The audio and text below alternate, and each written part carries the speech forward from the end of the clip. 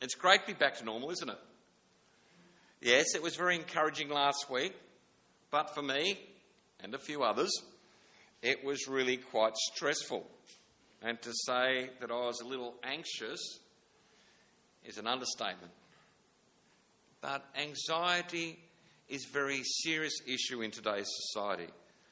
1 in 3 women and 1 in 5 men suffer with anxiety. So, before I go any further, I just want to say that if you suffer from anxiety issues, you're not alone. Please seek help. Please speak to somebody. Speak to me after the service. Anxiety is not just feeling stressed or worried when you have something coming up, like a visit from the bishop. No, unfortunately, it's more than that. Anxiety is when these anxious feelings don't go away, when they're ongoing and happen without any particular reason or cause. It's a serious condition that makes it hard to cope with daily life. Everyone feels anxious from time to time, but someone experiencing anxiety, these feelings aren't easy to control. Today's society seems to me to be built on anxiety, though. A few weeks ago, I was in the city and I found it interesting watching people coming out of Flinders Street Station. Everybody came out and they seemed so focused. They all seemed to have the same agenda. They all certainly looked the same. Their expression on their face was expressionless. Everybody seemed to either have headphones or earbuds in. It was just like, I don't know, I often see movies where people are almost robotic. Our world today seems to thrive on single-focused people. I remember talking to students when I was a chaplain, and I couldn't believe the single-mindedness in such young people. They all seemed to have only one focus, only one thing that they were set in their lives, which is fine. Fine when it's all going well, but as we know, when life gets complicated, as it does, they had no fallback position. Jesus' warning in our reading this morning indicates that anxiety has always been part of the human experience. The difference may be the level of anxiety. We worry about things like, should I buy Nike or Adidas? Or have I got the latest iPhone? Or where I might go for holidays. You know, Rome, Paris, London, or Geelong. In Jesus' day, people had just enough to live on. For many, there was always the prospect of not having enough. Maybe they may have had a spare set of clothes, but if the breadwinner got sick or injured, the whole family would suffer. They had very little extra and very few things in reserve. It is to these people that Jesus is speaking to. But what about the man who wants Jesus to arbitrate on his dispute with his brother over property? That would never happen. I'm sure there'd be never any brotherly disputes. This type of dispute was typical in attitude. As I've said in the past, that land and the ownership in land was more than just a financial one. The land to the Jewish people is more than just where they live. Possession of land was and still is a vital Jewish symbol. Families clung to their inheritance for religious reasons as well as economic ones. Again, here is another example of why Jesus was such a disruptive influence in the world at the time, and still is, challenges our attitudes today. But in his day, his statements confronted and challenged his contemporaries as he get down to the root of the problems with his messages of the kingdom of God. Jesus comes along and says that God is changing the rules that the Pharisees and the scribes have given you. Well, actually, he's not changing them. He's not changing the rules. He's trying to clarify what they really meant, the true meaning. In the story of the rich fool, it is all about Israel.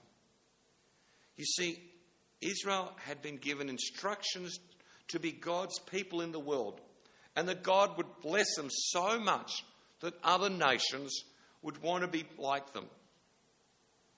They'd want to come to God and be part of God's kingdom of followers. Israel had been given so many blessings from God. He had showered them with his grace, and they had continued to store it up all for themselves. And Jesus' response is, "You fools. Life isn't like that. The kingdom of God isn't like that."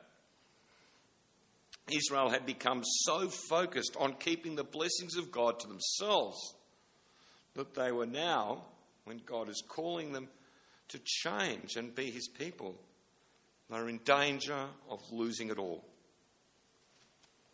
The kingdom of God is at its very least is all about God's sovereignty spreading through the whole world. That way, all people, not just Jewish people, not just Christian people, but the whole world will know that they are loved dearly by God. So when Jesus talks about birds and flowers, he's trying to help us understand just how much God loves us. But also, he's trying to get us to understand that God's love is given to us as good gifts and loves us to give us the kingdom. A love that brings his sovereign rule in our hearts. Look at the images that Jesus uses. I love these two images. You see, I like ravens, despite all the noise they make when you've got a whole lot of them coming together. I looked that up. It's called a congress of ravens. They are so clever. You know, I watched one day land on the rubbish bin. A rubbish bin with a bin liner in it. Well, he managed with claw and beak, he managed to pull the lid open, and then he managed to lift the bin liner and hold it with his claw, then put his head down with his beak, lift the bin liner up some more, hold it with his claw. Eventually he lifted the bin liner up so high that he could eat the scraps in the bottom of the bin. I thought it was amazing. This week, actually, I saw a YouTube video of a cockatoo. And somebody, obviously, cockatoos very similar to ravens, what they'd done to battle this, they'd put a brick on the top of their lid, of their rubbish bin. This cockatoo worked out how to roll it off by lifting it with his beak and pushing it with his paw. Eventually rolled the brick off and did the same thing as the crow. He was able to lift the lid and get the food in the bin. I wonder sometimes if Jesus turned up to Bourne today, whether he might have used cockatoos instead of ravens. Anyway, and we don't think much about the beauties of the lilies, do we? We don't think about the beauty of flowers very often. I mean, I know I don't. I don't often think about that. I don't look at flowers and think they're beautiful. But, you know, we have amazing flowers in church all the time. They are just amazing. There's something simple in their beauty at the same time, isn't there?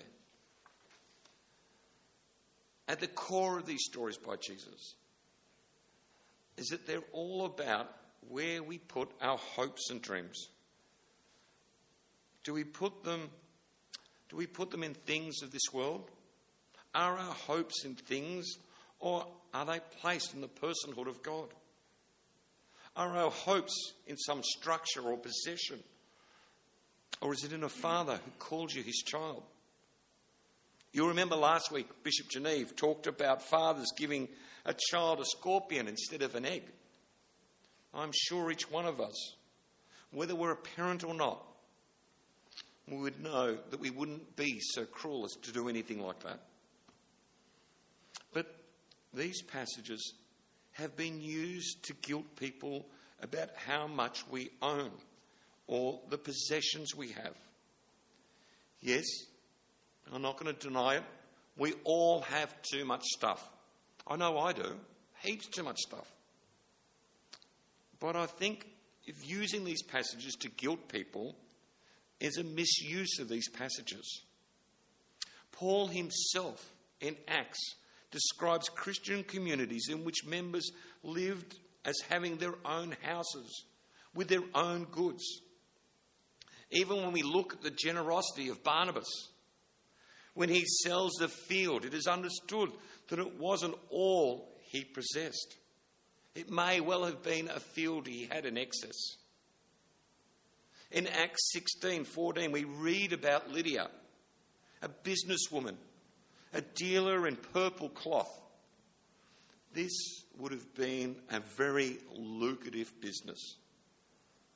And there is no sense in her that she should not continue in that business. No, Jesus is talking about a sharing of inheritance, with which our reading began, with the brothers asking Jesus to tell his brother to divide his inheritance. Jesus is more concerned with the attitude of grasping. Jesus is more concerned with grasping and greed, but he's more concerned about our inheritance. When Jesus speaks of treasures in heaven throughout the Bible, he doesn't mean what you'll own or possess after death. Heaven is God's place. It is his created reality, which you'll remember from the Lord's Prayer will one day be part of earth, our place. What matters, what really matters, is that the kingdom of God is bringing the values and priorities of God himself to bear to the greed and anxiety of the world. Now, don't get me wrong. Please don't get me wrong. I'm not saying this morning that because you believe in Jesus, you'll never be anxious. I'm not saying that. I can tell you that that is not true. I am constantly battling my own anxiety issues. I'm not saying that there won't be days when, like in our picture, there'll be black clouds on the horizon and things might be difficult. What I think Jesus is saying is that what he's wanting from us is to abandon the values of the world, the grasping and the greed, and take the associated anxiety that comes with the pursuit of these things.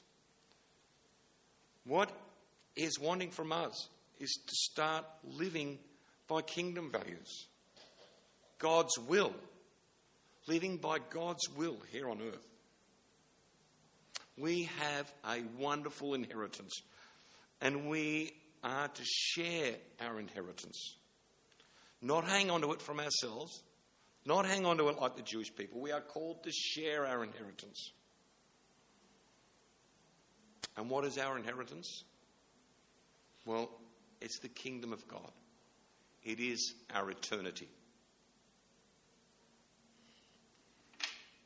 My prayer this week for you is to go out and share that kingdom. Go out and share your inheritance and share it freely. In the name of Jesus. Amen.